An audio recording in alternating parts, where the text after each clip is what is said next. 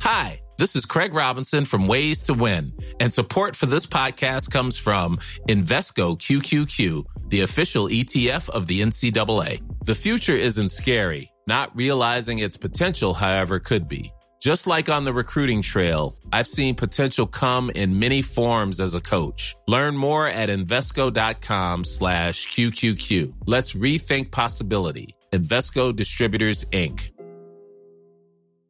Hey, I'm Ryan Reynolds. Recently, I asked Mint Mobile's legal team if big wireless companies are allowed to raise prices due to inflation. They said yes. And then when I asked if raising prices technically violates those onerous two-year contracts, they said, "What the f*** are you talking about, you insane Hollywood ass?"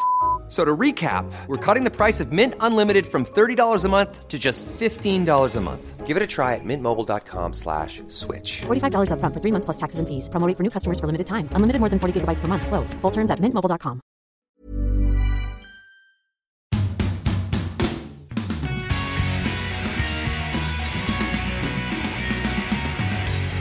Puckat nummer 23 hörni är på gång här tillsammans med Björn Oldén, men inte Mike Hellberg den här veckan, utan säger varmt välkommen till Fredrik Varg. Hur är läget? Ja, riktigt bra. Stort. Det känns stort där att få vara med. Äntligen. Ja, äntligen, så jag har fått puttat undan Mike på skidsemester och fått ta in här. Det är en expertis som har lite ett datum som inte har gått ut, eller hur? Jag menar, du kommer ju direkt från isen. Ja, men exakt. Det är ju... Vi har skickat Mike till fjällen.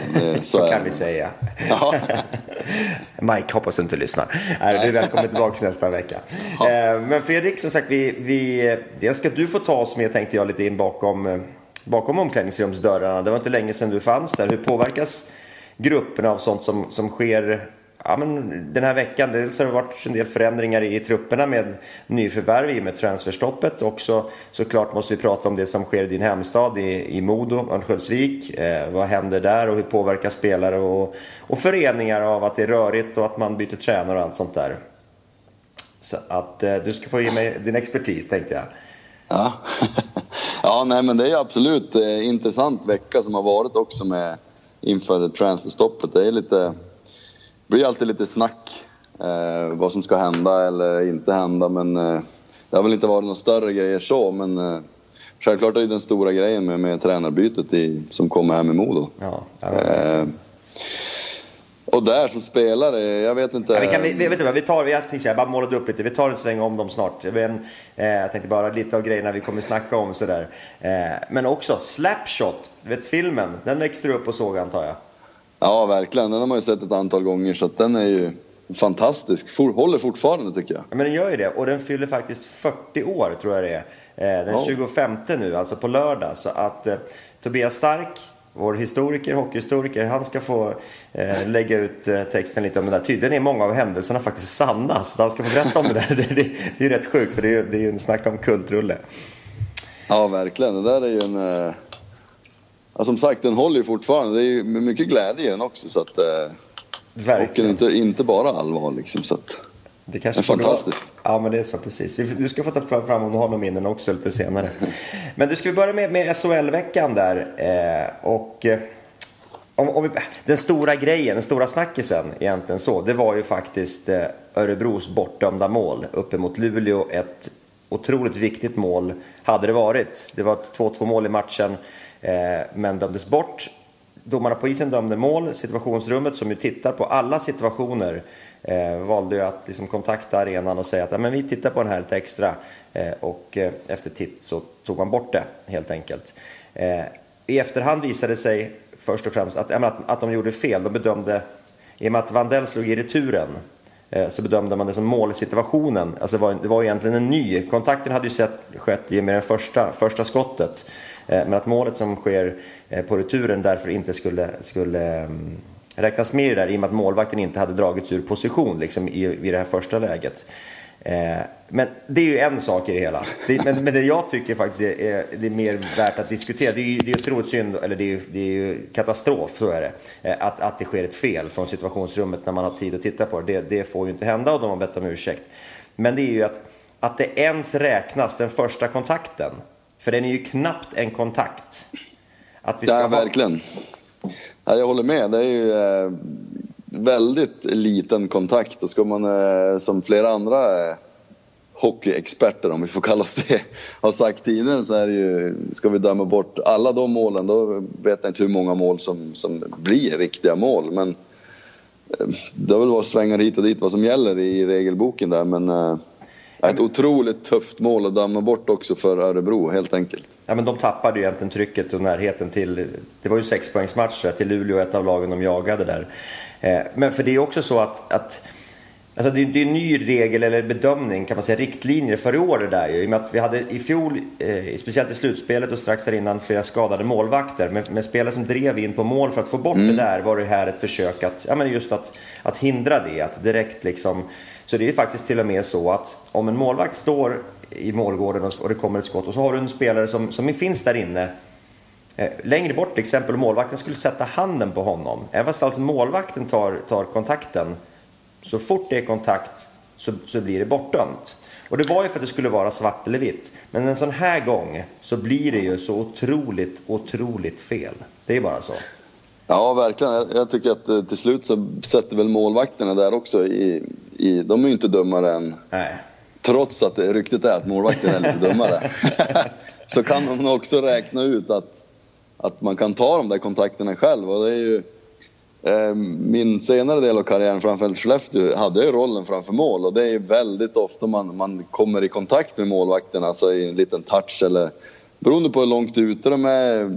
Ibland är de utanför, just på gränsen, så att det är skitsvårt det där. Men sådana mål som det är i Örebro, det tycker jag absolut ska vara mål. Ja, men det måste få finnas, eller förlåt. Det tror jag målvakterna tycker själva också, att annars blir det som ingen... man tappar hela grejen, tycker jag. Ja, men verkligen. Och som sagt, hela kampen in där riskerar ju att försvinna, och den vill vi ha. Och det blir för viktiga mål. Många sker ju precis i det där området. Att de ska kunna försvinna av den lilla kontakten. Där måste man kunna, hoppas jag, framöver ändra de här riktlinjerna. För någonstans, situationsrummet trodde man ju hade gjort rätt, i och med att själva kontakten finns ju där. Och på det viset så bedömde de rätt utifrån de regler som finns. Sen att det som var felet ifrån dem var ju helt enkelt att det var i situation nummer 2. Det var där deras fel låg. Men att den här kontakten, det måste vi kunna ha en bedömning som interference eller någonting annat är ute på isen. Det måste ju kunna finnas en bedömning av att kontakt finns. Men störs han så pass mycket att han inte kan rädda, okej, ta bort det. För det var en situation precis innan där Anton Hedman körde på Hudacek, då inte blev mål. Och där känns det ju helt solklart istället. För där hindrar ju honom från att rädda när han kör på hans skridsko. Ja, precis. Så det skulle vara intressant att vara en fluga på väggen inne i situationsrummet där. Jag tror att det var stora diskussioner, och ett tydligt tecken på det är väl egentligen att det blev fel till slut på något sätt. Så att, det finns att jobba på där, helt enkelt. Ja, men ser du, och hoppas att den diskussionen, som sagt, för där tycker jag faktiskt SHL, många vill kasta skit på dem med de senaste åren. Man var ändå rappa i att ta tag i att försöka få bort huvudskador, att försöka jobba mot det här. Det här var ju en åtgärd för att ta bort det här med skadade målvakterna. Ja, men nu vart det kanske ett steg för långt. Hoppas att man kan korrigera det här väldigt snabbt, antingen redan nu eller framöver, för att så här viktiga mål får inte försvinna. Så är det. Vi släpper det där. Alla andra verkar gjort det faktiskt. Jag var i Örebro matchen efter. Om jag var i Örebro matchen efter, de sa det är som det. Nu släppte vi där, och så nu studsar vi framåt istället. Även om det där är ju otroligt frustrerande. Den sista grejen här, det är ju, jag var ju med på Hovet när jag var i Skellefteå, mötte AIK borta, när det blev bortdömt ett mål som var...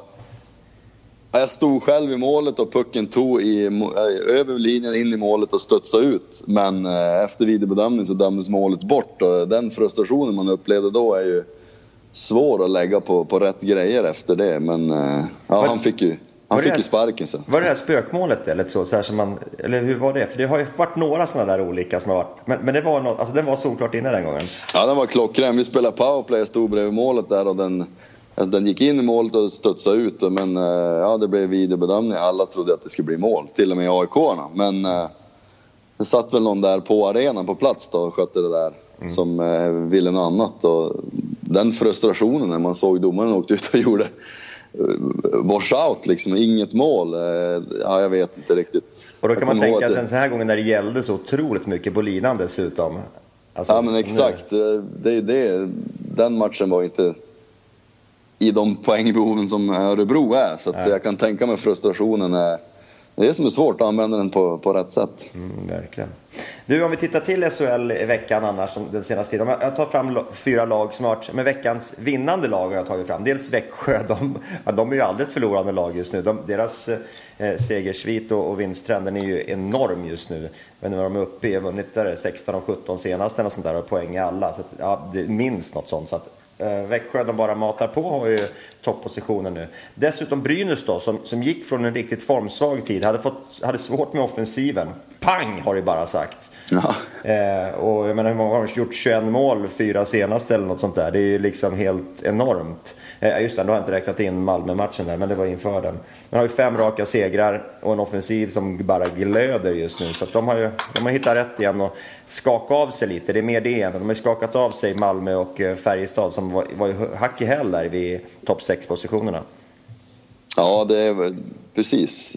För oss som sitter och tittar på här så är det ganska trist runt det sträcket, helt klart. Men imponerande av Brynäs och vrida runt sista matcherna här och på sättet de har gjort det. Så att, och är det någon gång man ska bli heta är det nu i slutet av säsongen där får man en självförtroende boost och man känner att allting studsar rätt. Så då, jag tror inte det blir så kul för de som ska möta Brynäs om man har den ända in i slutspelet här, helt klart.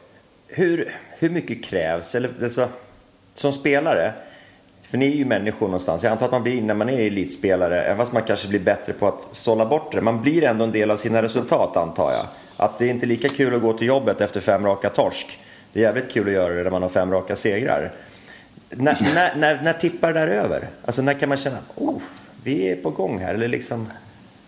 Ja, men alltså, det handlar ju om, i min värld handlar det om, det är otroligt mycket fokus på prestationen, och självklart ska det vara det, för presterar man bra länge så kommer resultaten. Men förlorar man 5 matcher i rad och gjort en bra prestation, självklart så blir man rent av förbannad, liksom frustrationen så jag vinner ju hellre 5 raka utan att ha presterat. Det där är skitsvårt. Ja. Och ja, som självklart känner Brynäs att nu har vi något på gång. De kanske har ändrat någon liten detalj i spelet eller som gör att man har mer energi och det funkar väl ut, och nu kommer självförtroendet. Så att ja, då är det riktigt kul att spela hockey helt enkelt när man har den känslan. Om man vänder tillbaka på det där, om du har förlorat 5 raka och spelat piss, eller förlorat 5 raka och spelat bra, vad är trögast då? Eller liksom, vad är mest frustrerande, eller hur ser man på de olika situationerna när man sitter i omklädningsrum? Ja, det svåra är ju att intala sig själv liksom att det här kommer att bli bra. Tålamodet att resultaten kommer efter ett tag. Det kanske blir att man helt enkelt vill ta tag i det egna händer, och man börjar åka fel i fel lägen. Man ska kämpa ännu mer. Det är mycket snack om att vi måste kämpa mer, men det blir att man kämpar fel på fel lägen på isen, och då ställer till allt spelsystemet. Så den stora svårigheten tycker jag, det är att lita på det man har, och hela gruppen ska lita på det liksom, tillsammans. Precis, det där är faktiskt en intressant grej. Det där med kämpa, det är någonting som ofta fans säger, men vi kämpar inte. Jag skulle säga, är det någonting som speciellt förlorande lag gör, så är det väl att kämpa. Kämpa är det väl ändå. Men man går in där, antar jag, för att göra sitt absolut yttersta. Men är det ett kämpa fel som är nyckelordet här, eller? Ja, alltså det här går jag igång på, som du säger det. När det typ är fans eller någon säger liksom att men mitt lag kämpar inte, liksom att man, det kanske ser ut som, jag lovar att det är då man kämpar mer än man någonsin har gjort, när man är i de här perioderna under säsongen att det går tungt och man inte kuggar i liksom. Sen när det går bra, allting kuggar i det, då kämpar man ju inte ett skit. Är det så? Vill jag hävda. Då kämpar man helt rätt, för då rullar allting på. Man är liksom knappt trött ute på isen och så här. Men när det väl går emot och man hamnar i den sitsen att nu måste vi kämpa mer, men det gäller att ha skallen med sig och framförallt en grundtrygghet i ett spelsystem, att alla kämpar efter samma sak. För fara en och en runt och kämpa, det är klart att det inte funkar ett lagspel som hockey. Ja, men det är precis det som är grejen. När det blir misstimat, så det går så, den lilla procenten ner i att man är ett samspelat lag, då plötsligt ser man ut som yra höns och som att man inte kämpar, vilket man som sagt antagligen gör. Man åker skridskor i fel lägen, eller man är liksom... Ja, exakt. Det blir att man spiller energi på helt fel lägen. Man kan fara och jaga killar 20 meter bort liksom, bara för att visa att nu kämpar jag. Några som har kämpat, det har 2 lag till här som är på vinnande sidan, om vi säger så. Viktiga vinster i veckan. Luleå dels, som tagit 2 raka 3-poängare då. Dels den här mot Örebro som fick det i rullning, och sen också en tung också mot Frölunda var det väl i lördags, va? På hemmais. De har ju också skakat av sig där av lite av de jagande lagen Djurgården och Örebro som finns för att nå slutspel helt enkelt. Och Luleå då som också kommit på rätt sida. Och dessutom Rögle då som ju hade, var det 13 raka förluster. Där har man vänt om till 4 raka segrar nu. Så att Rögle har lämnat jumboplatsen faktiskt, tagit sig förbi Leksand. Det där kan ju vara viktigt faktiskt. Det tänker man att de kommer inte hinna ikapp Örebro. Det borde de ju inte göra. Det är väl fortfarande 10 poäng upp. Men det där med inför ett kval. Alltså skulle Leksand vara sist och Mora vinner den allsvenska finalen, för Mora är ju klara, för då är det de 2 i ett kval. Ja, häftigt. Alltså, och vi har ju äran att få jobba med det också. Skulle ha Dala-derby i det kvalet. Det skulle vara fantastiskt. Ja, verkligen. Sen självklart är det imponerande av Rögle efter så många förluster att på något sätt hitta en väg in i det igen. Och jag tror att man kanske har dragit ner förväntningarna att nu är det här, man har målet på att nu ska vi klara oss kvar och vi måste hitta ett grundspel. Man har liksom släppt ner axlarna lite grann och för jag tycker att om man ser det inte lagmässigt så har ju Rögle ett helt okej lag och skulle absolut ha i mina ögon mer poäng än 39 poäng just nu. Verkligen så har ju de haft sinnessjukt tufft skadetempo måste man säga. Och spelarna som har varit borta och kommer vara borta nu med Selin och Wenström som ju inte kommer tillbaka. Så att, det blir viktigt för dem såklart inför det kval som väntar troligtvis att ha fått igång gruppen helt enkelt. Så att, det kanske var ett genidrag det här, men många var frågande när Eldebrink var kvar och man tog in Hansson och Ross istället som assisterande. Men det har ju fått effekt i alla fall nu. Ja, men det tycker jag. Absolut har de fått det. Sen är det ju svårt att riktigt vara inne vad som har hänt. Men någonting måste ju ha absolut skruva på. Och det kan jag också vara inne på som du säger också. Det tycker jag man ser ganska ofta. Att lag som plötsligt inte har någonting att förlora längre i stort sett. Ja, men då får man ihop det. Axlarna som du säger sjunker lite. Man kan spela lite mer avslappnat och någonstans pressen är lite mer borta. Ja, så är det helt klart. Om vi tittar på den förlorande sidan istället då. Djurgården har haft massor med chanser att ta sig förbi både Luleå och Karlskrona tidigare här kring slutspelssträcket. De har väl 8 raka förluster nu. Det har ju hänt grejer, de har ändå tagit poäng här och där. Men de får inte med sig segrarna även om de har ledning långt in i matcherna. Det har vi sett flera av de här matcherna. De tappar trots att de kanske har varit det bättre laget. Och det är ju en tuff sak att ta till sig. Dessutom Leksand de hade också lite känning. När de fick känning med Örebro här pang, då gick det åt skogen. Förlustraden är lång och var de 0-10 de 2 senaste. Dels Dala-derbyt där Gävle-Dala mot Brynäs 0-4, 0-6 Leksand efter det. Så att de har någonting att fundera på i Leksand, det är helt klart. Örebro är någonstans också ett förlorande lag. Dels till raka förluster, men just att de har tappat det där trycket och närheten man hade till slutspelsträcket. Det känns tuffare nu, måste jag säga. De har ett par poäng upp nu till Karlskrona närmast ovan där. Och dessutom kanske Färjestad och Malmö. Deras förluster i veckan gjorde som sagt att Brynäs rann ifrån. Så att deras möjligheter till topp 6 känns ganska små just nu. Ja, som vi var inne på tidigare har det blivit runt strecket. 7:e platsen har ju blivit för oss utanför lite trist sådär. Ja. Det kan absolut hända grejer. Men i den formen man ser Brynäs vara i nu så tror jag inte att de tappar det där. Men Djurgården är ett litet frågetecken. Det är ju, jag har sett några matcher de gånger jag haft tid och inte jobbat med Hockeyallsvenskan, så tycker jag Djurgården presterar. Där kan vi prata. Alltså de skapar lägen, presterar bra i matcherna. Men man vinner ju inte stora delar av den här säsongen. Och där kommer det in liksom, hur mycket är det värt att prestera och istället för att vinna liksom. Ja. Självklart försöker de vinna, men inte fått till den här lilla pricken över vit. Nej, verkligen inte. De var ett av lagen som gjorde förändringar i truppen här i veckan. Förra podden snackade vi lite om inför det som skulle ske vid transferfönstrets stängande, alltså där vid onsdag klockan 12. Det hände en hel del på slutet faktiskt. Det var ju kanske inga jättebomber så där som ramlade in. hoppades ju det, men vi hörde ju också där att marknaden var rätt begränsad den här säsongen. Om vi tittar på SHL-lagen så, ja, men dels Niklas Bergfors helt enkelt, som kom in till Djurgården då, från Linköping, hade ju kört fast där i Linköping minst sagt, en tung säsong. Har ju gjort mål nu i Djurgårdströjan och var ju med också i formationen som satte tidigt 1-0 borta mot Frölunda där. Så han har ändå varit med och börjat hetta till lite, och kanske för hans del, för det är en sevärd spelare, en kille med hög potential, så det vore kul för ligan också någonstans om han kan komma igång och vara en producerande spelare. Ja, men det tycker jag. Som du sagt så har han haft det tungt i Linköping, och det kan vara små grejer som gör att man helt plötsligt lossnar, och det kan just vara ett sånt här byte då, där han hamnar i Djurgården som var på han innan säsongen, vad jag förstår också, men valde Linköping. Så att, och fått göra mål där också. Det är ju en kille med stor kapacitet, så att väldigt intressant att se vad han ska kunna prestera i Djurgården, helt klart. Verkligen.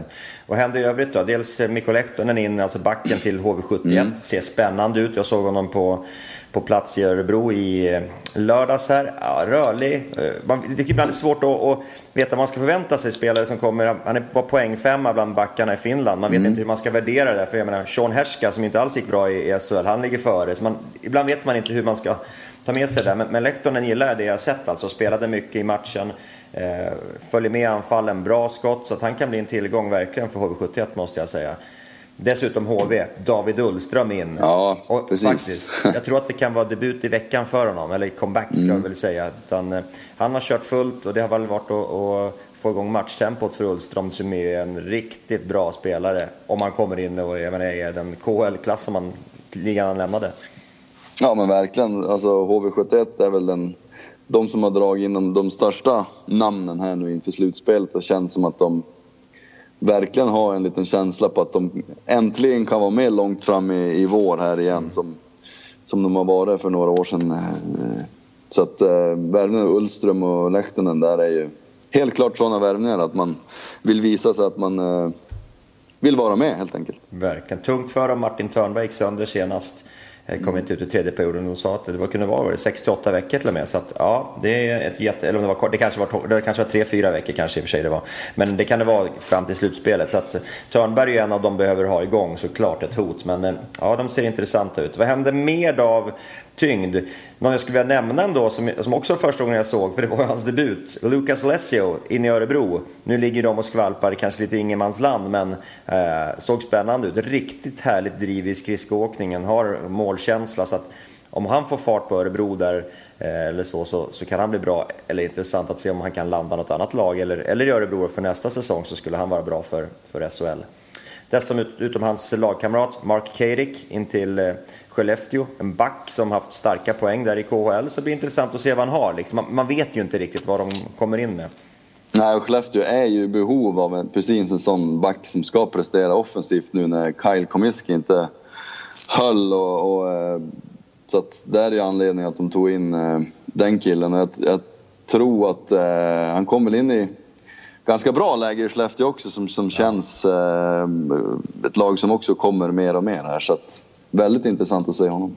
Verkligen. Annars kanske Marcel Müller, för detta Modo i SHL-sammanhang, in i Linköping då. Kom från tyska ligan. Det är intressant att se också vad det kan bli för någonting, tysken. Ja, precis. Det är väl rent poängmässigt tror jag inte man ska ha några större krav eller förväntningar på honom. Det är en stor, stark kille, bra skridskåkare, så att lite mer tyngd till Linköping. Och såklart, de röstar också för slutspelet. Vad betyder det för en grupp att pang, nu är det satt allting? Sanne Lindström pratade lite i sändning om det där, men det blir ju så kort det där ibland. Men att men det kan vara rätt skönt, för det kan vara stressande för vissa spelare i alla fall. Det omgärdas av rykten, liksom de här, man vet inte riktigt vad man ska, eller om det kommer in någon på din position sådär. Eller är det någonting som man tänker på, eller är det liksom bara vi får se vad som händer. Eller kanske också person till person, men hur brukar det vara? Ja, men vad ska man säga? Ja, självklart kanske det är en del i laget som många är trygg i sin position, absolut. Det beror på att hänga ihop hur det har gått för laget och så. Men de här topplagen som röstar, så självklart är det skönt när datumet är över. Nu är vi den här gruppen, det är vi som ska göra. Det kan inte bli några mer förändringar. Så att självklart är det ju ett positivt besked att datumet är över nu. Så att, men det är väl ingen att man går runt och vara nervös, eller det har jag inte varit med om. Eller hört någon varit heller. Så. Nej, men då släpper vi det. I alla fall över det där, och det är lagen som sagt som finns på pappret som gäller. Nu ska ni få ett nytt lag. Veckans lag från SHL har jag plockat ut. Får vi se vad du säger sen. Jag river av det och så får vi se vad du tänker. Men veckans SHL-lag i mål. David Rautio, Brynäs. 2 matcher, 2 vinster. Bara 2 insläppta mål och 96,43% i räddningar. Det känns som rätt okej, måste jag säga. Från Rautio, va? Ja, han får ta målvaktspositionen. Backar. Dels så tar in Anton Karlsson från Linköping som gjort 9 poäng den här säsongen. Varav 7 av dem har kommit de 7 senaste matcherna. Den här veckan 3 matcher, 4 poäng. Så att han har verkligen fått fart på produktiviteten, den gode Anton Karlsson i LHC. Som sagt, en av de som tog stora kliv i fjol kanske har fått ytterligare en växel nu då, vem vet. Han går i lag med Jesper Williamson från Rögle. Som sagt, ett Rögle som vi sa har vänt säsongen. Det intressanta med Williamson är dels första målet. Han gjorde mål här i veckan, det första i Rögle-tröjan. Det första sedan 3 år tillbaka i tiden faktiskt. Det var väl i HV71 senast han nätade. 11 januari 2014. Grattis till det. Dessutom +5 den här veckan. Det är bäst av alla. Lirat 5-0 i ett lag som annars haft en läckande defensiv. Så Williamson tar en av backplatserna. Forwardsmässigt så ser det ut som så att Jesper Jensen, Brynäs, det går inte att lämna honom utanför. Han hade en 5-poängsmatch på Hovet. Dessutom totalt 7 poäng på 3 matcher den här veckan. Han imponerar tillbaka från skada där tidigare. Så att, Jensen har sett spännande ut. Med Emil Pettersson, Växjö, som på 2 matcher gjort 5 poäng. Hade ju också, var väl 4 poäng var uppe tillbaks i... Det var inte Skellefteå utan det var någon annan match nu han gjorde 4 poäng förresten. Men han gjorde mål tillbaka i Skellefteå första besöket sedan han lämnade klubben där. Så att Pettersson har ju haft en häftig utveckling. Han var ju inte dålig i Skellefteå heller, men han har tagit minst ett kliv till och hamnat i en nyckelroll i vinnande laget Växjö. Och dessutom från Rögle också, Brian Lurg. Jag imponeras av Lurg.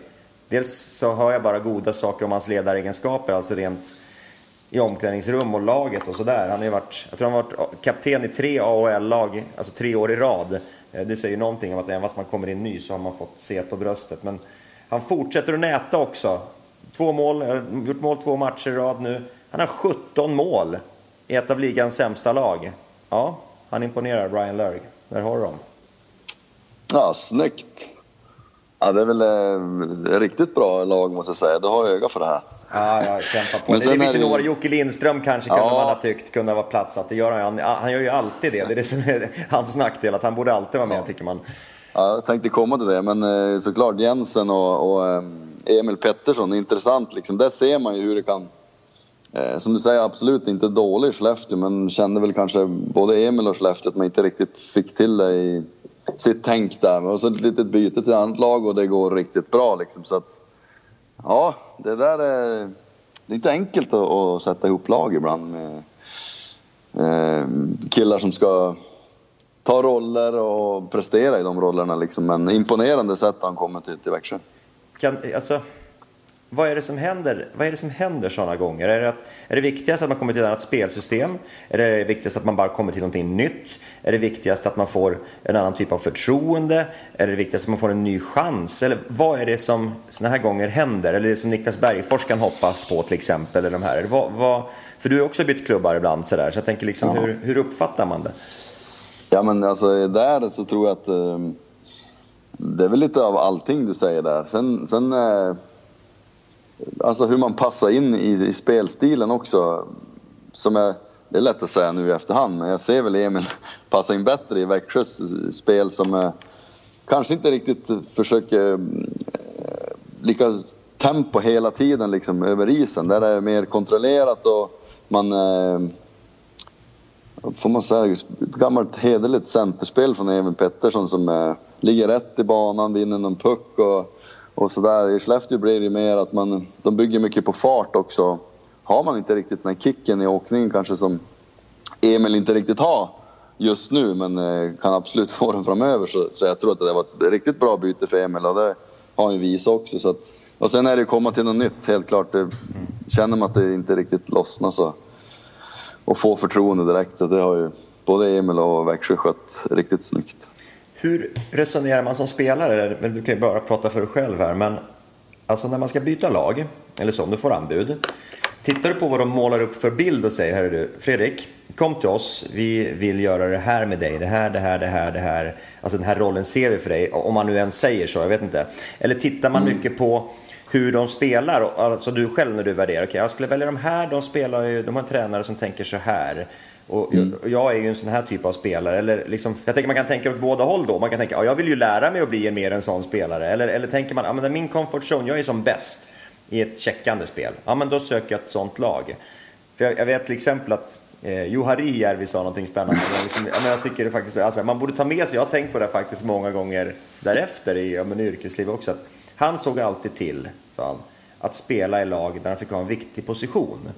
Alltså om man säger som junior, det är bättre att hamna i ett lag där han får vara i topplinorna än att komma till ett lag. Ja, men vi jämför Modo, där du var i generationen där när man kom dit, när det var hockeygymnasium, där alla landslagsspelare gick till Modo. Ni var ju liksom de 3 kedjorna från U16-landslaget, de var ju där i stort sett. Även fast då hade de man var i tredje linan i Modo, man kanske hade varit första linan var som helst på övrigt. Man någonstans offrade man ett par andra spelare på vägen, kan man säga, för er som kom fram. Ni tog ju toppositionerna. Men kan förstå vad jag menar? Att är det viktigare att se till att man själv, okej, jag kommer till ett spel som passar mig. Tänker man så? Det var en lång fråga. Ja, jättelång fråga. Det där är ju en svår fråga också. Absolut. Jag tror att det är viktigt, om man, framförallt som en ung kille, att man har bra folk runt om en som hjälper en, och tålamod i vart man känner man kan utvecklas bäst. Det där är ett som du säger, när våran årskull i hockey med Övik, så tror jag vi var 12 stycken som hade gjort pojklandslagsmatcher, och självklart blir konkurrensen sjukt stor. Träningen blir jättebra, men sen ska ju alla ha plats någonstans också. Det är väl lite grann, om man ser till Modo, så har det väl varit lite grann problemet sista åren, att man har haft lite för många som egentligen är riktigt bra juniorer, och så ska man ta hand om alla dem och hitta roller, så det blir otroligt svårt. Som spelare så tycker jag att man ska ha bra hjälp med vad man ska välja, och samtidigt så tror jag att klubbarna nu också sista åren har blivit riktigt, riktigt bra på få tålamod i killarnas utveckling. Jag tänker på Frölunda, Skellefteå. Det känns som att de lägger upp en plan för killen, och man litar på den fullt ut, så har man ett bra läge att bli en bra hockeyspelare. Helt klart. Men ju äldre man blir också, så självklart så tänker man ju mer själv, och det där är skitsvårt. Man kanske får en bild, men när man väl är där och inne i det, så kanske bilden är helt fel av klubben, eller klubben blir helt fel bild av mig som har kommit dit som spelare också. Hur stor skillnad skulle du säga? Men du var ju i Skellefteå när du liksom var i början där på Skellefteås storhetsera. Du har varit i Brynäs en kortis i och för sig. Du har varit i Timrå, du har varit i Rögle. Det är väl de i SHL, va? Är det stor skillnad, eller, alltså på hur klubbarna drivs och hur man tänker på saker och ting? Eller är det små finjusteringar? Eller liksom hur stora grepp och skillnader skulle du säga att det är? Självklart är det ju skillnaden väldigt små, men de här små grejerna kan ju bli väldigt stora. Alltså, som du säger, när jag kom till Skellefteå så hade de ju de hade byggt och fortsatte bygga framförallt en trygghet och en grund att vara ett SHL-lag. Och den har de ju nytta av idag, framförallt tror jag, när man kanske inte är det här riktiga spetstopplaget, så har man fortsatt den här grunden att jobba efter. Och man, Men vad är den? Vad är grunden? Ja, alltså själva grejen när jag var där, många säger att men för något år sedan, men vi ska spela som Skellefteå eller Frölunda, vi ska byta helt spelstil. Nu ska vi. Men man glömmer bort hur Skellefteå har byggt upp det hela. När man gick upp, då man skaffade sig en defensiv grund, man jobbar hårt med defensiven, prioriterar defensiven. Sen börjar man utveckla lite mer hur man ska spela offensivt, och hela tiden utveckla sitt eget spel. Det går inte bara att trycka på en knapp och säga att nu ska vi spela det här spelet Skellefteå har. För det blev ju ett snack om det här för något år sedan när Skellefteå alltid var i final och vann någon gång där. Så nu ska alla spela som Skellefteå, men det är inte bara att trycka på knappen. De hade gjort läxan helt enkelt och lärt sig. Ja, precis. Stort tålamod och framförallt från ledare till spelare, om man får in det hos spelarna också. Att det här är det vi tror på och vi vill ha med dig och få en trygghet hos spelarna att träna på det här sättet, så blir det bra. Härligt. Hörru du, jag tror vi ska lämna SHL där och titta på Hockeyallsvenskan som det börjar vara riktigt intressant strid mot slutet här. Det är bara 5-6 omgångar kvar när vi spelar in det här, och det är väl ännu mindre kanske när ni lyssnar. För det spelas ju matcher måndag kväll här. Det här är måndag förmiddag. Så ni får ha det med i beräkningen, för det kommer ju hända grejer som sagt vid sträcken även under kvällen här. Det man kan konstatera någonstans är att som sagt Mora är helt även matematiskt klara, även om de har ju varit klara i teorin rätt länge, eller i praktiken rätt länge. Karlskoga, de har riktigt tufft just nu. Panten och Västervik och Timrå jagar där bakom nu. 3-4 poäng bara, och Karlskoga förlorar, vad är det? Det är många rad nu, 4. 3 i alla fall har jag i min bok helt. Man förlorar 3 rad. Men så tillbaka till Mora, imponerande. De har väl egentligen inte haft någon större svacka under hela säsongen, utan en riktig lagmaskin. Sen kommer det ju bli ett race här nu med Karlskoga, Panten, Västervik, Timrå är med också där i jakten på andra platsen. Och är det lite mentalt spök hos Karlskoga, eller? För det är ju i slutet av säsongen har inte gått riktigt som de har velat, trots en bra grundserie. Så att, det ska bli intressant att se hur de hanterar den situationen, absolut. Där vet jag att vi pratade om det inför deras match mot AIK och kollade med dem. De har själva till och med undrat varför det har blivit så här. Det har varit så många år i rad att det faktiskt precis blivit så att de har bett Örebro universitet att göra en utredning på det här, eller någon där då. Ja. Så det de hade kommit fram till var väl egentligen 2 saker. Och vad var det då? Nej, men dels handlade det om trötthet, eller dels om skadade spelare. Att man hade haft mycket skador och så. Vissa saker eller liksom att scoutingen av spelarna i det helt enkelt. Samtidigt så sker ju skador.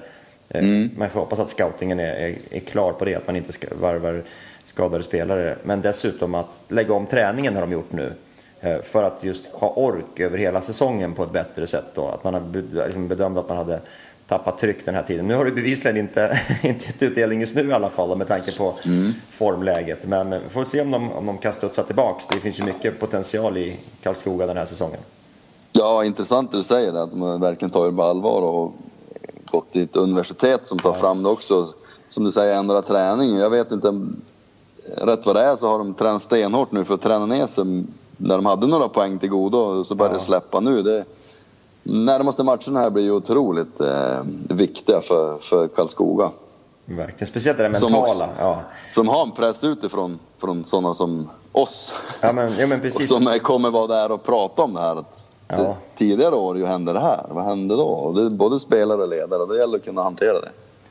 Verkligen. Men speciellt det mentala spelet också. De var ju i stort sett klara. De hade motsvarande 3-0, om vi säger så. De hade en ledning de inte kunde tappa. Det är just sådana gånger det är livsfarligt när liksom, nu är de snart i kapplagen. Men även Panten, de här torskade i veckan, så att Timrå också. Annars notabelt är ju verkligen AIKs uppsving. Oj, är det 8 raka segrar nu? De bara maler på. Ja, det är riktigt imponerande, och frågan är liksom, vad är det som har hänt, kan man ju fråga. Man kan ju bara spekulera, men man ser en helt annan trygghet i målvakt i Lundin.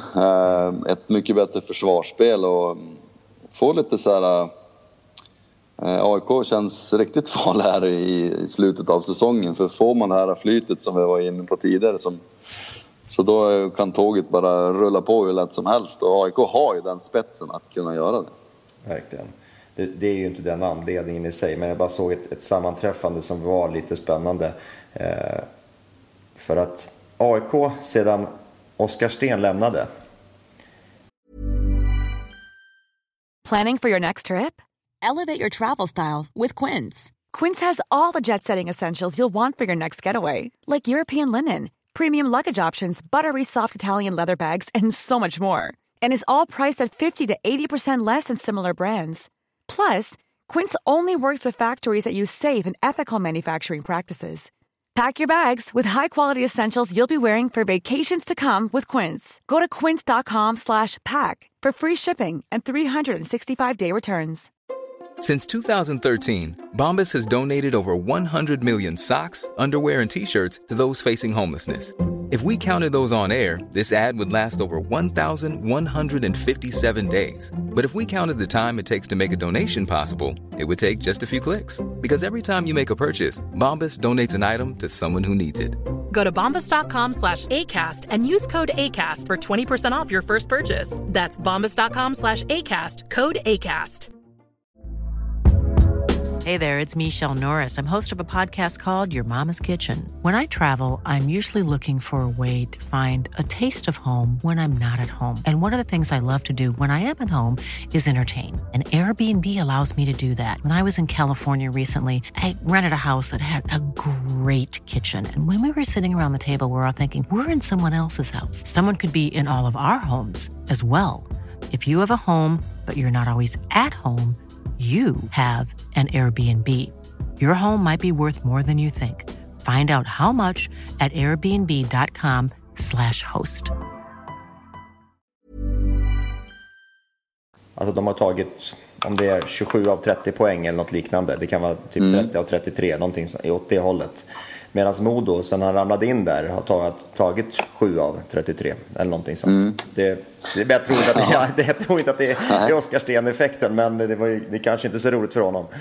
Nej, men det är en liten detalj kanske, framförallt kanske hos AIK, som man vet inte riktigt vad som har hänt där och vilka roller man har haft, och helt klart så var inte AIK nöjd med hans spel heller, som han fick sitta vid sidan om och inte spela så mycket i slutet heller med den rollen och tilltänkta rollen han skulle ha. Nu är han borta och man kanske får grabbarna köper sina roller bättre på något sätt, och det är väldigt vanligt också att det blir vad ska man säga, att man gör förändringar och så där. Sen var det ju många turer hur allting har gått till runt Oskarsten, så att, som är i grunden är en bra spelare och som inte riktigt fått till det i Modo än så länge heller, men ska ju vara en av de som leder Modo, tycker jag.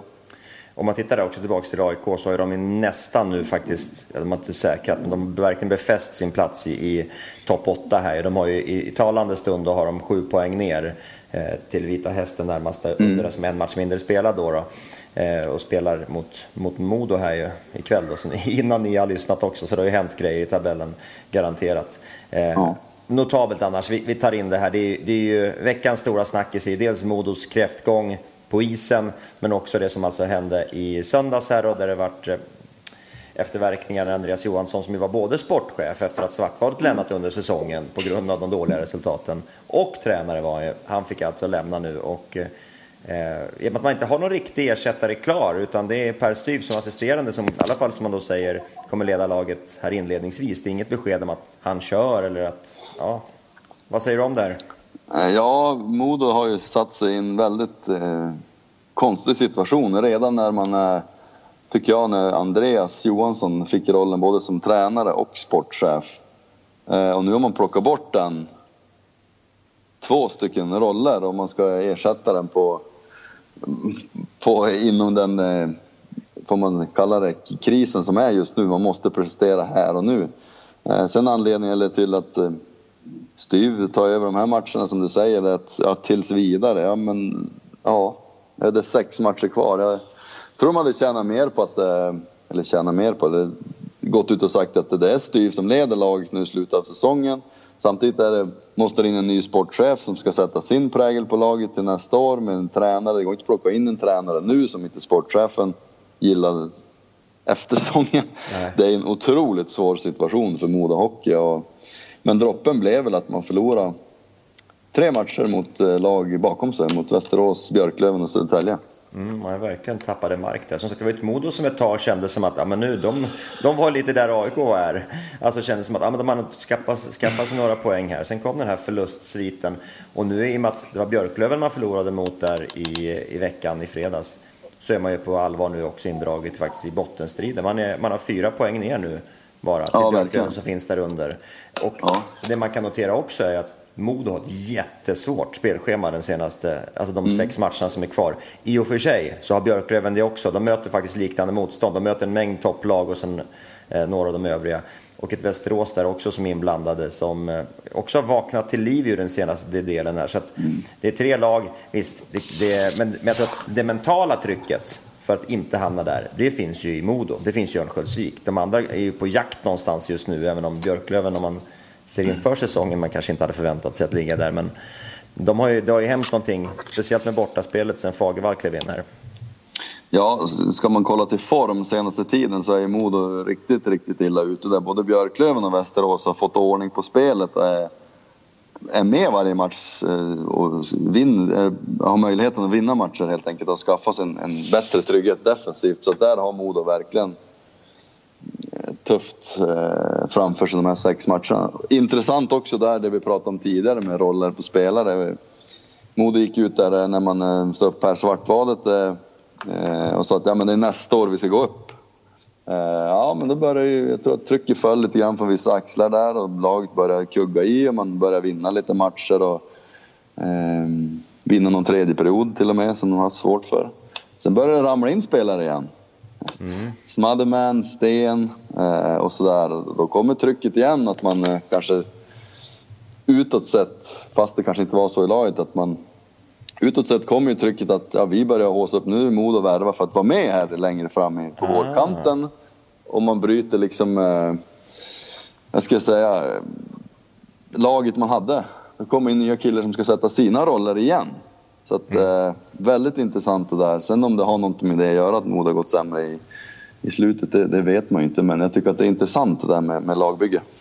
Ja men verkligen, det är ju alltid det. Alltså det som känns för mig med Modo just nu, det är att just nu är det en total mental presssituation som gör att de inte får med sig resultaten. Det man såg när vi var där ett stort sett utsålt, Fjällräven 7000 på plats och det är Björklöven som gästar. Och när Björklöven får första målet, ja men det blir liksom både på läktarna och i båset en frustration, en lite, inte panikkänsla alls, men det finns en stelhet liksom som jag tror också, alltså den finns hos alla lag som inte går bra. Det är inte här är ju ingenting specifikt för Modo, utan det här kan komma i lag som har press på sig och att liksom inte förväntas vara där. Men det som hände i fjol, för jag pratade med, jag var ganska tidig i Örnsköldsvik i fredags, gick och pratade med lite folk inne på kansliet och sådär, och när vi liksom satte oss ner någonstans så landar man faktiskt i det, när man släppte det här liksom ytansnacket, att alltså det här var en klubb och en stad säkert också som, när det som skedde i fjol, det är någonting som folk har fått bearbeta. Det var folk som jobbade på kansliet, de kände att när man kom ut vid isen, det är inget, alltså känslan sitter kvar någonstans, ungefär som människor som varit med om jobbiga saker, speciellt alltså, det är folk som har förlorat jobbet, deras kompisar fick försvinna, fick inte, det är laddat så mycket mer med att Brockman Perret satte den här pucken, eller det efterverkningar till det sitter kvar hos människor, i alla fall det som är utanför laget. Men de sa, det är klart att vissa spelare känner det här också, speciellt de kanske som är från stan, är från bygden, var med om det där som inte kunde ske. Och det här kan hända nu. Det är ju något som verkligen inte får ske. Det var ett lag som skulle studsa upp, trodde man. Ja, men exakt. Du är inne på rätt spår där, tycker jag också. Att, alltså Modo, bara dra på sig Modo-tröjan här och glida in i Fjällräven Center, så publiken har ju samma krav fortfarande. Det är inte riktigt... Jag tror inte riktigt man har förstått att man har hamnat i Hockeyallsvenskan förrän nu i andra delen av säsongen. Och det är mycket yngre killar och de äldre som är med som skulle typ vara de stöttepelarna. Byron Ritchie har varit bra när han väl har spelat, men tyvärr mycket skador för Modos del. Per Edblom blev skadad också. Så att det är stora, samtidigt som killar har varit skadade som ska ta det mentala trycket, har varit borta, så från de yngre killarna så har ju Modo inte hittat någon trygghet i spelet, alltså rent defensivt, och det såg man ju kanske framförallt mot Björklöven-matchen här senast, där man stressade upp sig helt enkelt och började släppa alla grunder så såklart ett tufft jobb för Andreas Johansson också att styra ihop det här laget, men som ytterst ansvarig så är det ju han som ska leda laget. Och fortfarande för Modo, det är bara 4 poäng upp till, men det kanske man ska släppa. Verkligen. Kanske ska man släppa det, jag vet inte. De har ju för sig 3 lag att passera. om de ska nå topp 8. Alltså både Almtuna, Hästen och Oskarshamn ligger där på 65 och 64 poäng just nu då, och Modo där bakom. Men om Modo vinner den här matchen som har spelats när ni hör det här, då är den plötsligt med igen. Så är det ju. Ja, men Modos stora och Per Stifts stora del här nu att göra de här 6 matcherna, det är att få grabbarna att slappna av och känna sig liksom att lita på er själva nu och spela den hockeyn ni kan. För jag tycker att Modo har ett lag för över halvan om man kollar på laget. Men det är ju det de inte ska höra någonstans, antar jag ändå. För då, eller? Nej, precis. Men just att de skjuter ner axlarna, känner inte pressen. Alltså, får dem att känna sig lugna och trygga så kommer resultaten också. Men det är inte lätt att göra det i den här sitsen. Så att det är en stor uppgift för Per Styv. Alltså dra ner förväntningarna på sig själv och på laget. Att man börjar med en spela bra defensivt, så kommer det offensivt. För den spetsen har Modo, tycker jag, offensivt. Har du varit med om någon tränare någon gång som har kommit in och just lyckats göra det där? Ett lag som haft tuffa resultat, att någon som kom in, ja men just det han gjorde där, det fick oss faktiskt för det är ju lättare sagt än gjort det där. Ja, verkligen. Och det är ju varje gång man har inte varit med om det så ofta, men varje gång det var det så är det ju, så pratar de om samma grejer, och det är exakt de jag sitter och säger där. Men det är inte alltid. Du snappar upp dem i alla fall. Jo, men det är ju sen är det ju vilken personlighet man är och vad man har för typ av lag för att det ska funka liksom också, att få alla och typ. Ja, det är en stor mental bit att jobba med där, helt klart. Det är det verkligen. Du, vi bara tittar också, det hände lite grejer i slutet också kring transferfönstret i Hockeyallsvenskan. Dels ett par inlåningar då från SHL-lag, Linus Näsén till AIK till exempel, Lukas Elvenäs till Timrå, ja men lite sådana grejer. Sen försvann ett par på liknande sätt liksom, där Karterud då tillbaks till Linköping, det är väl för säsongen i och för sig, men från Västervik då, där Lars Bryggman också försvann från Panten upp till Malmö. Men några annars som du vill plocka fram av de mer definitiva värvningarna som kom sent, som du tycker sticker ut? Nej, inte just värvningarna, men jag tycker att Timrå och IK har tagit in några spelare här. Det känns som att de också kanske känner att de har hugg på att göra någonting stort i år. Framförallt med spetsen besitter med Dahlén och Elias Pettersson. Att de känner väl att det kanske är i år det ska hända. Om det ska hända. För förmodligen så försvinner väl de till nästa år då, om man blir kvar i Hockeyallsvenskan. Så att vi har tagit in JT Barnett från Chabarovsk och har vi med det. Lukas Elvenäs har man väl lånat från Rögle också. Så Wilhelm Westlund har man plockat in och Almtuna och Djurgården under säsongen också. Precis, så helt klart har man breddat truppen för en lång vår. Jag skulle ändå plocka fram till exempel Kristoffer Björklund, backen som han inledde säsongen i England, Sheffield Steelers, tillbaka till Mora. Han har ju varit en riktigt bra back hos dem de senaste åren. Jag vet att Colleton gillar honom väldigt mycket. Så att få tillbaka honom i det här läget, ja det blir spännande att se vad han kan hitta på. Det gör att man puttar ut också då Erik Flod landar ju i Almtuna istället till exempel. Men också en värvning som kan bli intressant, Viktor Ekarv, som man hade stora förväntningar på i Almtuna den här säsongen, har ju inte fått att lossna. Nu tillbaks till AIK där han ju hade ett lyft tidigare, så att han är en kille med offensiv potential. Ja, verkligen. Så att, och tillbaka där han har presterat offensivt också, så att ett mentalt spel där också, så väldigt intressant att se vad han kan få till i ett hett AIK. Och Alexander Sundström också då förresten. För detta Brynäs-centern där som ju spelat i Danmark de 3 senaste säsongerna. Som back nu faktiskt den senaste tiden. Men in som forward i Björklöven igen då. Hans lag i hjärtat någonstans. Ja, precis. Jag frågade faktiskt Fagervall inför matchen mot Modo. Varför han tagit in Sundström där? Det var ju mycket för att just Lövenhjärtat, att han brinner för Björklöven och har spelat många såna här typen av matcher som det är nu för Björklöven. Otroligt viktiga matcher. Och hans ledarskap i omklädningsrummet, helt klart. Han har inte värvat dit han för att han ska göra 10 mål på 3 matcher, utan det är andra egenskaper. Ja, men det blir spännande att se vad han kan få för roll där. Du, veckans lag ska du få ta ut i Mikes frånvaro. Och det vet jag att du har gjort i Hockeyallsvenskan, eller hur? Ja, äntligen blir det ju rätt. Så att, precis.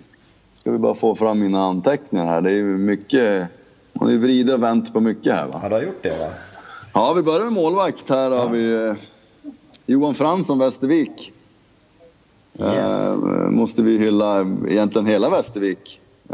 De fortsätter att tugga på och har väl under den här veckan 2 vinster. Västerås och Vita Hästen. Han hade väl innan han blev utbytt på grund av skada så hade han 4 perioder med 0. Just det. Så att Johan Fransson betyder otroligt mycket för Västervik, och det är en bra värvning av Västervik innan säsongen, måste jag säga. Verkligen. Ja, de har studsat igång lite efter en liten tuffare period där. Ja. Sen går vi på, vi stannar kvar i Västervik. Andreas Frisk har ju på 2 matcher gjort 1+2, 1 mål, 2 assist. Och då ska vi säga att Västervik har gjort 5 mål på de 2 matcherna, så att jag tycker att vi måste hylla den backen, Andreas Frisk, som betyder också mycket med den rutinen han har från den nivån för Västervik, som inte har så många spelare som har spelat på den här nivån tidigare. Bra. Andreas Hjelm, AIK.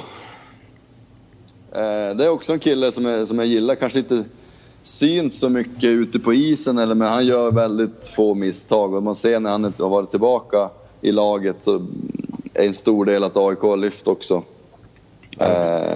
En rutinerad kille som jag vet Roger Melin tycker otroligt bra om. Jag vet att Jonathan Andersson, det är ju 2 av stjärnbackarna där som har varit skadade, och Fernholm har också varit skadad, men till och med Andersson är på väg tillbaks nu.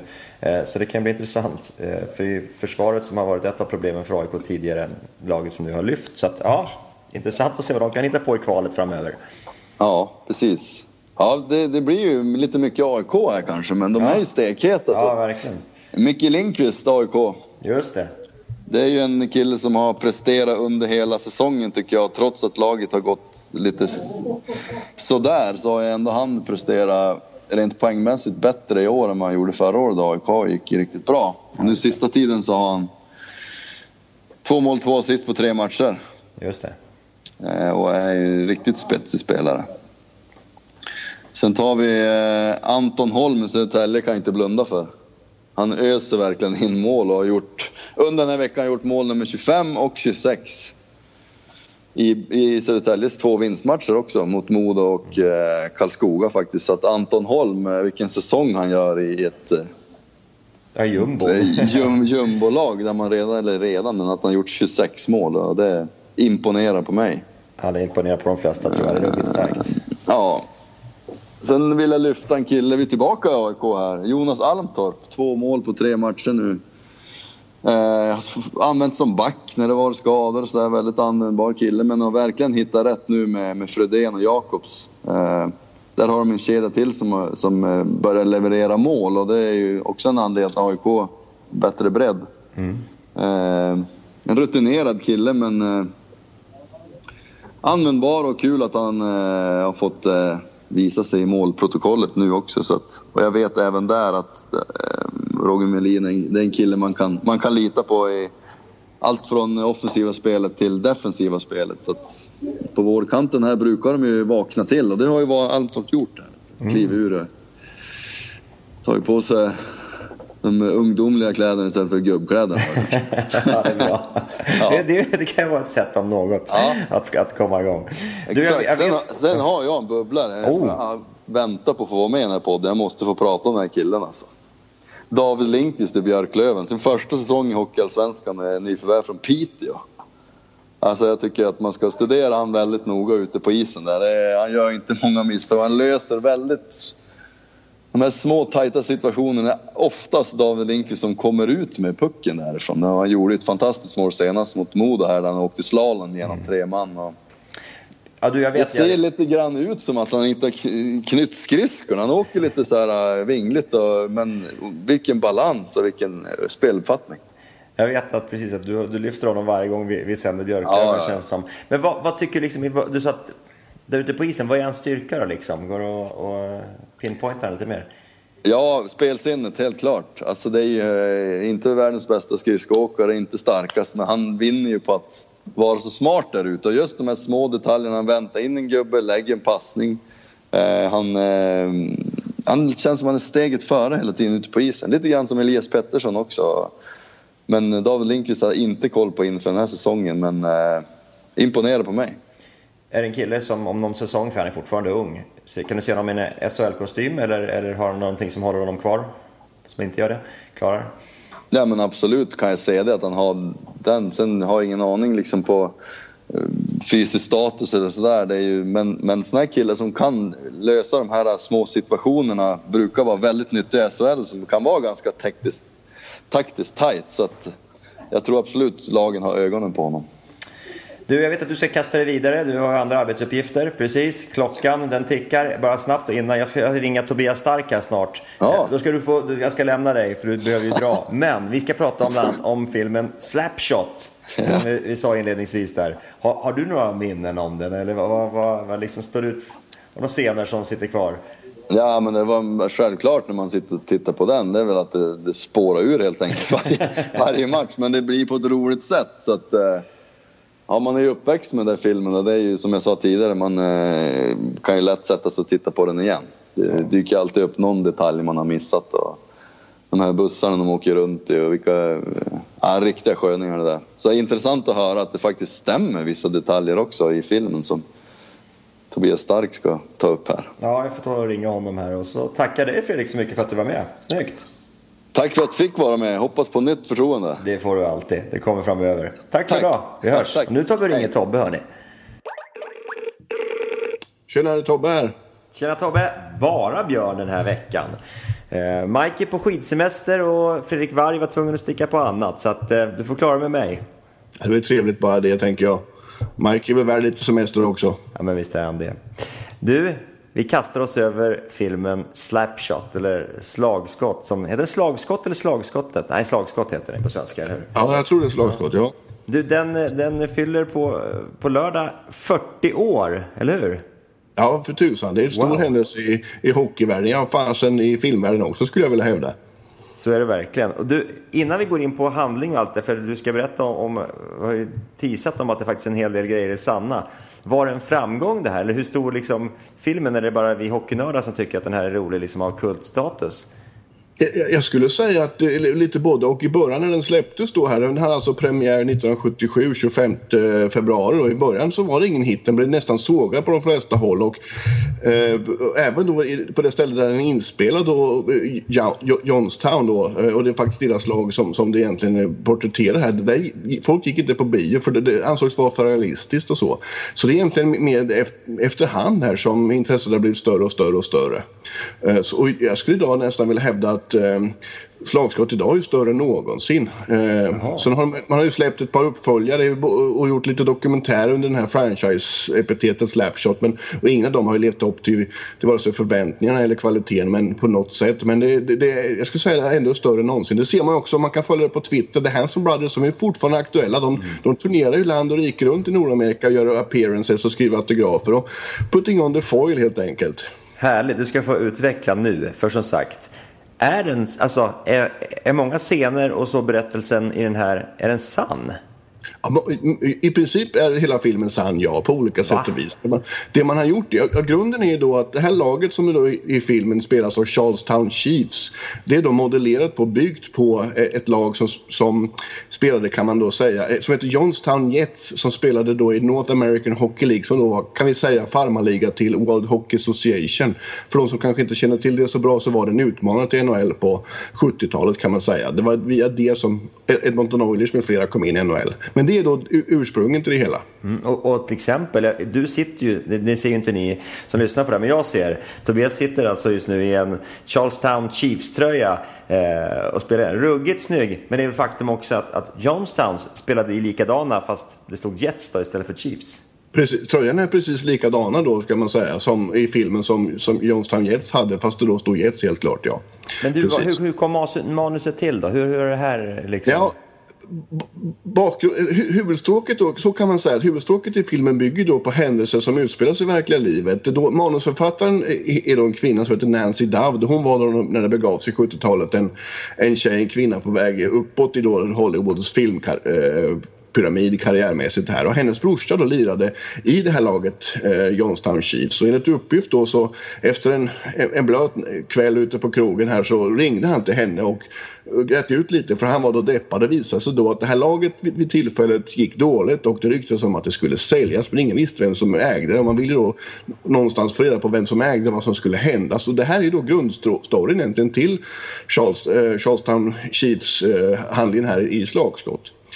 Och så berättade han lite på telefon och med en gång så enligt uppgift då så blev då Nancy Dowd så pass gripen den här storyn och de häftiga karaktärerna som då var i hans lag, brorsans. Bland annat då Hanson Brothers med flera, de som sedermera blev Hanson Brothers. Så hon åkte dit helt enkelt, hon bestämde sig på stående fot att det här måste bli en film, fast jag ska skriva ett manus och sen ska jag försöka få in det och bli en film av det. Så hon åkte sen en månad och hängde med laget i deras vardag, studerade, noterade deras språkbruk, hur de agerade och sådana saker. Så egentligen, jag ska inte säga alla, men i princip de flesta i alla fall, nästan alla händelser då i det här har utspelats på riktigt då. De här förlagen till Hanson Brothers är då tre bröder som heter Carlson egentligen, och sen blev en av dem såld, kan man säga, han började lira i Minnesota Fighting Saints, tror jag, World Hockey Association. Han blev uppflyttad alltså, men då kom det in en annan som heter David Hanson som då sedermera, som blev en kompis och då tog den här platsen i deras kedja. Så de på riktigt hade de då, som i filmen, nummer 16, 17, 18. Och de lirade ihop också, de körde de tre alltså. Ja, precis. Och de spelade då med den spelstil som man kan se i filmen. Och många av de här händelserna är exakt lika. I början blev de betraktade när de kom till laget, de här Carlson Brothers som de hette då, som lite kufa, för de lekte med leksaker precis som i filmen. Mycket av det här är då sant, och det finns då uppgifter, själva brukar då Hanson säga att vi hade inte foil, vi hade då inte foliepapper på knytnävarna, men andra då som mötte dem sa det hade de tusan visst. Däremot har de då erkänt att en annan sak de gjorde, Hanson Brothers eller Carlson då, hur man nu ska säga, för enkelhetens skull kan vi kalla dem för Hanson Brothers här, så slipper vi byta identitet. En sak de gjorde före match var att de då blötte golfhandskar och lät dem då torka över elementet. Ja, då blev de lite knuggliga och så vidare. Och sen då i första bytet tog de på det här under handskarna. Och när de då, om det blev slagsmål och de nitade dem, så det blev det nästan som sandpapper dra över ansiktet. Så det var ju riktigt elakt alltså. Men precis, och det var det som är bakgrunden till folit också, eller hur? Det är ju inte att skydda det, utan det är att det skulle göra större skada helt enkelt. Alltså att det liksom river upp mer, eller? Precis, ja, precis. Så det är ju, så sätt är det rent tortyr alltså. Men det var ju att de kastade handskarna helt enkelt och då hade de det där under. Precis, ja. Och många av de här händelserna är ju då sanna som utspelar sig. Det man har gjort sen i filmen, man skriver manus, att man har bytt namn och ändrat om karaktärer och kanske tagit 2-3 olika personer, gjort en person av och tagit någon från ett annat lag och så och gjort då personer av det här. Så ta det här till exempel, det finns nu kommer man inte ihåg på rakan vad han heter, men det finns en fransk-kanadensisk målvakt i filmen då, och han är då inte bra på engelska. Och enligt en sak som hände på riktigt var att i det här laget och Johnstown Jets så fanns det en fransk-kanadensisk spelare, alltså han var utespelare då, och enligt uppgift vid ett nedsläpp då, när matchen skulle starta mot ett lag här, så åkte han fram till mittcirkeln och då sa motståndaren bara för trevligt liksom, var trevligt, tänker, how you doing? Och då, eftersom han inte kunde engelska, den här killen då, så trodde han att han sa wanna go, vill du slåss helt enkelt. Så det han gjorde var att han släppte handskarna och nitade då honom mitt. Och sån här historier finns det då mängder av, och det här är då sant så att säga. Så det är jätteroligt att veta den här bakgrunden, och du säger att det man har gjort är då att man har gjort en film där, och man har gjort det med glimten i ögat, kan man säga. Så, men i princip är hela händelseförloppet då sant, fast man har tagit någon liten grad extra så det blir lite någon mån roligare. Hur gick det med de riktiga, alltså förlagen? Gick det med Johnstowns Jets? Ja, precis. De gjorde egentligen den resa som man gör i filmen, att de värvar då de så kallade Hanson Brothers här, och plötsligt börjar man vinna matcher. I början låg man då långt ner i seriesystemet här, men efterhand så började man vara på de typ 30 första matcherna, eller 30 matcherna som de kom in, så vann de typ 23 alltså. Oj, och publiken antar jag också. Ja, publiken började strömma till på riktigt, och precis då som i filmen så efter ett tag så gick ju publiken på matcherna med sån här glasögon och med sån här låtsasnäsa, så de då precis såg ut som Hanson Brothers. Men hade de glasögon på riktigt också? Ja, de hade glasögon. Och spelade i dem alltså, utan hjälmar? Ja, för tusan. Vid den här tidpunkten så fanns ju inte kontaktlinser på samma sätt. Nej, det är klart. Men jag tänkte kanske... Nej, jag vet inte vad jag tänker i och för sig, men nej, det är sant. Men... Ja. Men det man kan göra en kul parallell av är också att den här utseendet som de hade då, Hanson Brothers, det påminner väldigt mycket om Joey Ramone i Ramones, alltså långt svart stripigt hår och sen stora glasögon, så det var ju lite 70-talsmode också. Men det var också ett töntigt mode, för det var ju så kallade Billie Holiday-glasögon. Det var ju, de tuffaste var ju kanske, vad man nu ska säga, Paul Newman var ju då en riktig sån här, som spelade Reggie Dunlap, som spelade den spelande tränaren. Han var ju då en första älskare på film, actionhjälte och såna här saker. Men så han var kanske då kvinnoidealet på något sätt här. Men på något sätt är då Hanson en motrörelse till det här kanske då sockersöta också. Det finns en del intressanta historier kring skådespelarlistan. Dels som den faktiskt såg ut. Du kan få utveckla det. Men jag hörde någon snacka om att det till och med faktiskt Al Pacino var han sugen på en roll i den här eller så. Hur stämmer det? Eller hur vet du vad vet om det? Ja, det ska stämma. Enligt då branschskvaller som finns så sägs det då att när manuset blev klart och de skickade runt det här till olika inställningar, så först fick de kalla handen, men efter ett tag då så blev det ett jäkla då drag i Hollywood och många blev jätteintresserade, så många då up and coming skådespelare ville vara med på filmen. Nick Nolte till exempel har då varit väldigt sugen på att få en av de stora rollerna, men han kunde inte åka griller, så han rök på den grunden helt enkelt. Men den då som först på något sätt fick upp ögonen och ställde sig bakom det här, det var då Al Pacino. Han kom då precis från Gudfadern och det var då kanske en av världens största skådespelare överhuvudtaget, en riktig galjonsfigur. Så det var han ville göra den här. Han vill göra den här, men då enligt då vad som ryktas och sägs och så, det är ju svårt att veta vad som är sant här, men det sägs då att han då valdes bort till slut till förmån då för Paul Newman, för han ville göra då, inte minst då i spåren av Gudfallen, en mycket mörkare film då. Alltså grundhandlingen skulle bestå, men det skulle istället för då ha den här glimten i ögat som då är egentligen Slapshots stora kännetecken och styrka, så vill han då göra en mer svart film skulle det sägas. Och också ryktas om att han kunde inte åka skridskor, så han lär ha fallit på det i förlängningen. Men Paul Newman då hade ju lirat, jag vet inte om han lirat hockey, men mycket skridskor i sin ungdom i alla fall. Det man ska tänka på i hans fall däremot, han var alltså 52 år när han spelade in filmen. Det syns ju inte på honom. Nej, och han då spenderade 2 månader sägs det inför filmen bara på att träna och skridskoåkning hela dagarna. Så ja, det är bra. Ja, men häftigt. Och samtidigt finns det också, hur var det som med, alltså det var inte helt lätt att hitta skådisar, det hör jag ju, som kunde åka skridskor, och dessutom finns det väl faktiskt vissa med rätt tunga meriter i NHL idag som faktiskt var med i filmen. Ja, för tusan. Nej, man upptäckte ganska snabbt att det var svårt att få tag i skådespelare som kunde åka bra. En av dem var då Michael Ontican, som då sedermera blev världskänd i Twin Peaks. Han spelade då polisen Harry S. Truman, som då hade lirat med Junior A, tror jag, i Kanada. Var en duktig, lovande hockeyspelare, men som sen valde bort hockeyn eftersom han ville bli skådis. Men annars var ju det Bruce Boudreau, som nu är tränare i Minnesota Wild, tror jag. Var en av spelarna då. Han var då en up and coming prospect där för vad det nu var. Om det var Minnesota och Fighting Saints också, jag kommer inte ihåg det exakt. Men han är då en av dem som har en statistroll i filmen. Och många... Är han motståndare eller? Alltså ja, precis. Okay. Han spelar då för, vad heter det nu? Hania Sport tror jag de heter. Men hela då, de lagen de möter, det är ju, i princip tog man då hela ligan i anspråk för att göra den här filmen, North American Hockey League då. Så motståndarlagen ställde ju upp, och de här motståndarna mötte, som i filmen heter den stora enforcer de möter, är ju då Ogie Oglethorpe. Han har då funnits på riktigt och gjort mycket av de här sakerna, fast sen är den då kondenserad och gjort extra elak och så, men han ska då ha haft det här galna afroamerikanska då pentade håret och så, och haft en sån här otäck blick så att säga, som man har. Ja, så, och han Dr. Hook ska ha funnits också med cracken. Alla de här har ju funnits och finns fortfarande. Ja, det är underbart. Jag hoppas den visas någonstans på lördag så man kan se den. Nu jobbar jag på lördag. Men... Ja, men det som är också kul, vi kan ta det som avslutning, tänker jag, att när man är i Kanada, och som jag har haft förmånen att vara flera gånger med jobbet inte minst, och så, kommer ut och tar en öl på en pub eller pratar med någon folk. Alla kan ju hockey, eller känner ju till hockey utan och innan, de kanske inte är så hockeyintresserade idag, men när man börjar prata med dem och nämner man filmens lagskott, så alla har ju någon snarlik, kanske till och med 7 resor värre historia med saker som har hänt alltså. Och det är jävligt kul. Så det här är ju då ett koncentrat av kanadensisk hockeykultur, amerikansk hockeykultur på 70-talet. Det här är också den tidpunkten när Philadelphia Flyers och Boston Bruins var spelare som kanske tuffast och så. Broad Street Bullies och så vidare. Så det är den typen av ishockey som spelades då. Magister Stark, vilken underbar lektion du har bjudit på idag. Superhärligt, tack för alla bakom kulisserna informationer kring Slapshot, alltså 40 år.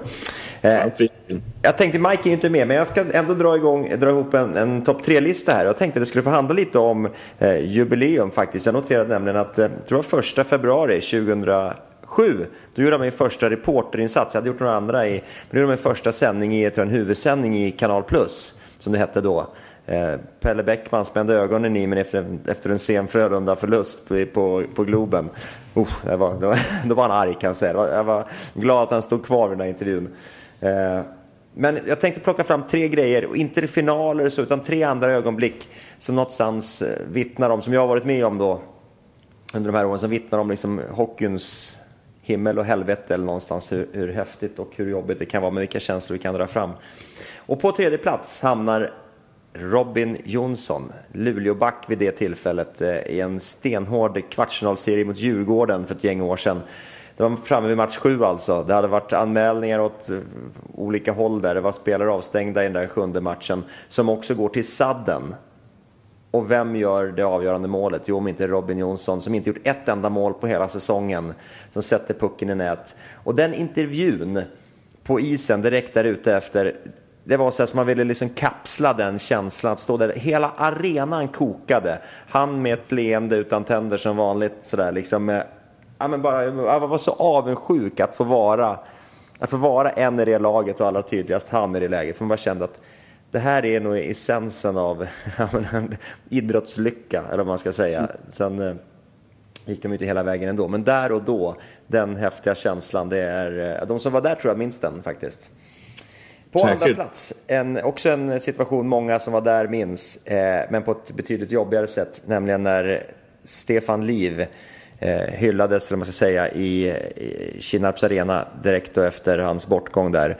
Liksom en hel hockeyvärld, men ett hockeyland speciellt någonstans i sorg, som ju pikade i den staden, i den arenan. Men alla känslor som samlades där, och det var en otroligt jobbig sändning att göra, såklart. Och väldigt fin sändning, eller fint arrangemang av HV, ska sägas. Och allt vad det innebar där. Men det är ingen sändning man vill göra igen, och ingenting man vill vara med om, men någonstans en riktigt känslostark händelse kring de här sändningarna. Och sen också på första plats, för den hade både och. Det som skedde 1 april i fjol, Leksands avancemang, Modos degradering. För hela den resan, alltså dels hur Modos säsong var, hur Leksands säsong var, hur den matchserien var, hur den sista matchen var. Det är så mycket som är så osannolikt och har så otroligt stor betydelse för städer. För fans, som det hade. Som jag har aldrig, när jag åkte den sträckan i helgen här nu, jag har inte gjort det sedan dess, Umeå Örnsköldsvik, för det gjorde vi nämligen precis den matchserien också, för att kunna komma hem dagen efter. Och jag minns den där känslan, jag fick upp känslorna som, jag var nästan som, alltså efter matchen, jag var så tom och kände, det var nästan så att jag var ledsen, fast jag vet inte för vad. Men det var sånt häftigt att få se och glädjas med Leksand. Men jag kände någonstans med Modo och Örnsköldsvik, det var som ett slag i mellangärdet liksom. Och när det där blandades med allt vad det innebar, det är så osannolikt, jag gissar att jag inte får med om en liknande matchserie någon gång igen. Det du pratar om, du sätter ord på idrottens förmåga att förkasta den både till himmel och helvete. Alltså det är så stora känslor, och skillnaden mellan lycka och total sorg, det är ofattbara uttryck egentligen. Så är det. Tack för att ni stått ut med mig förresten i 10 år. Ja, det är kul att jobba med det här. Hoppas det blir många år där till. Kanske blir 40. Kan jag nå dit? Det tror jag vi satsar på, Björn. Ja, vi gör det, va? Det tycker jag. Minimum. Ja, det tycker jag. Hörru du, ska vi säga tack för idag? Det kan vi göra. Snyggt. Stort tack för den här historielektion, som sagt, Tobias Stark, Björn Oldén, Fredrik Varg hörde tidigare. Det syns gör vi inte, men hörs gör vi nästa vecka. Ciao. Ha det bra.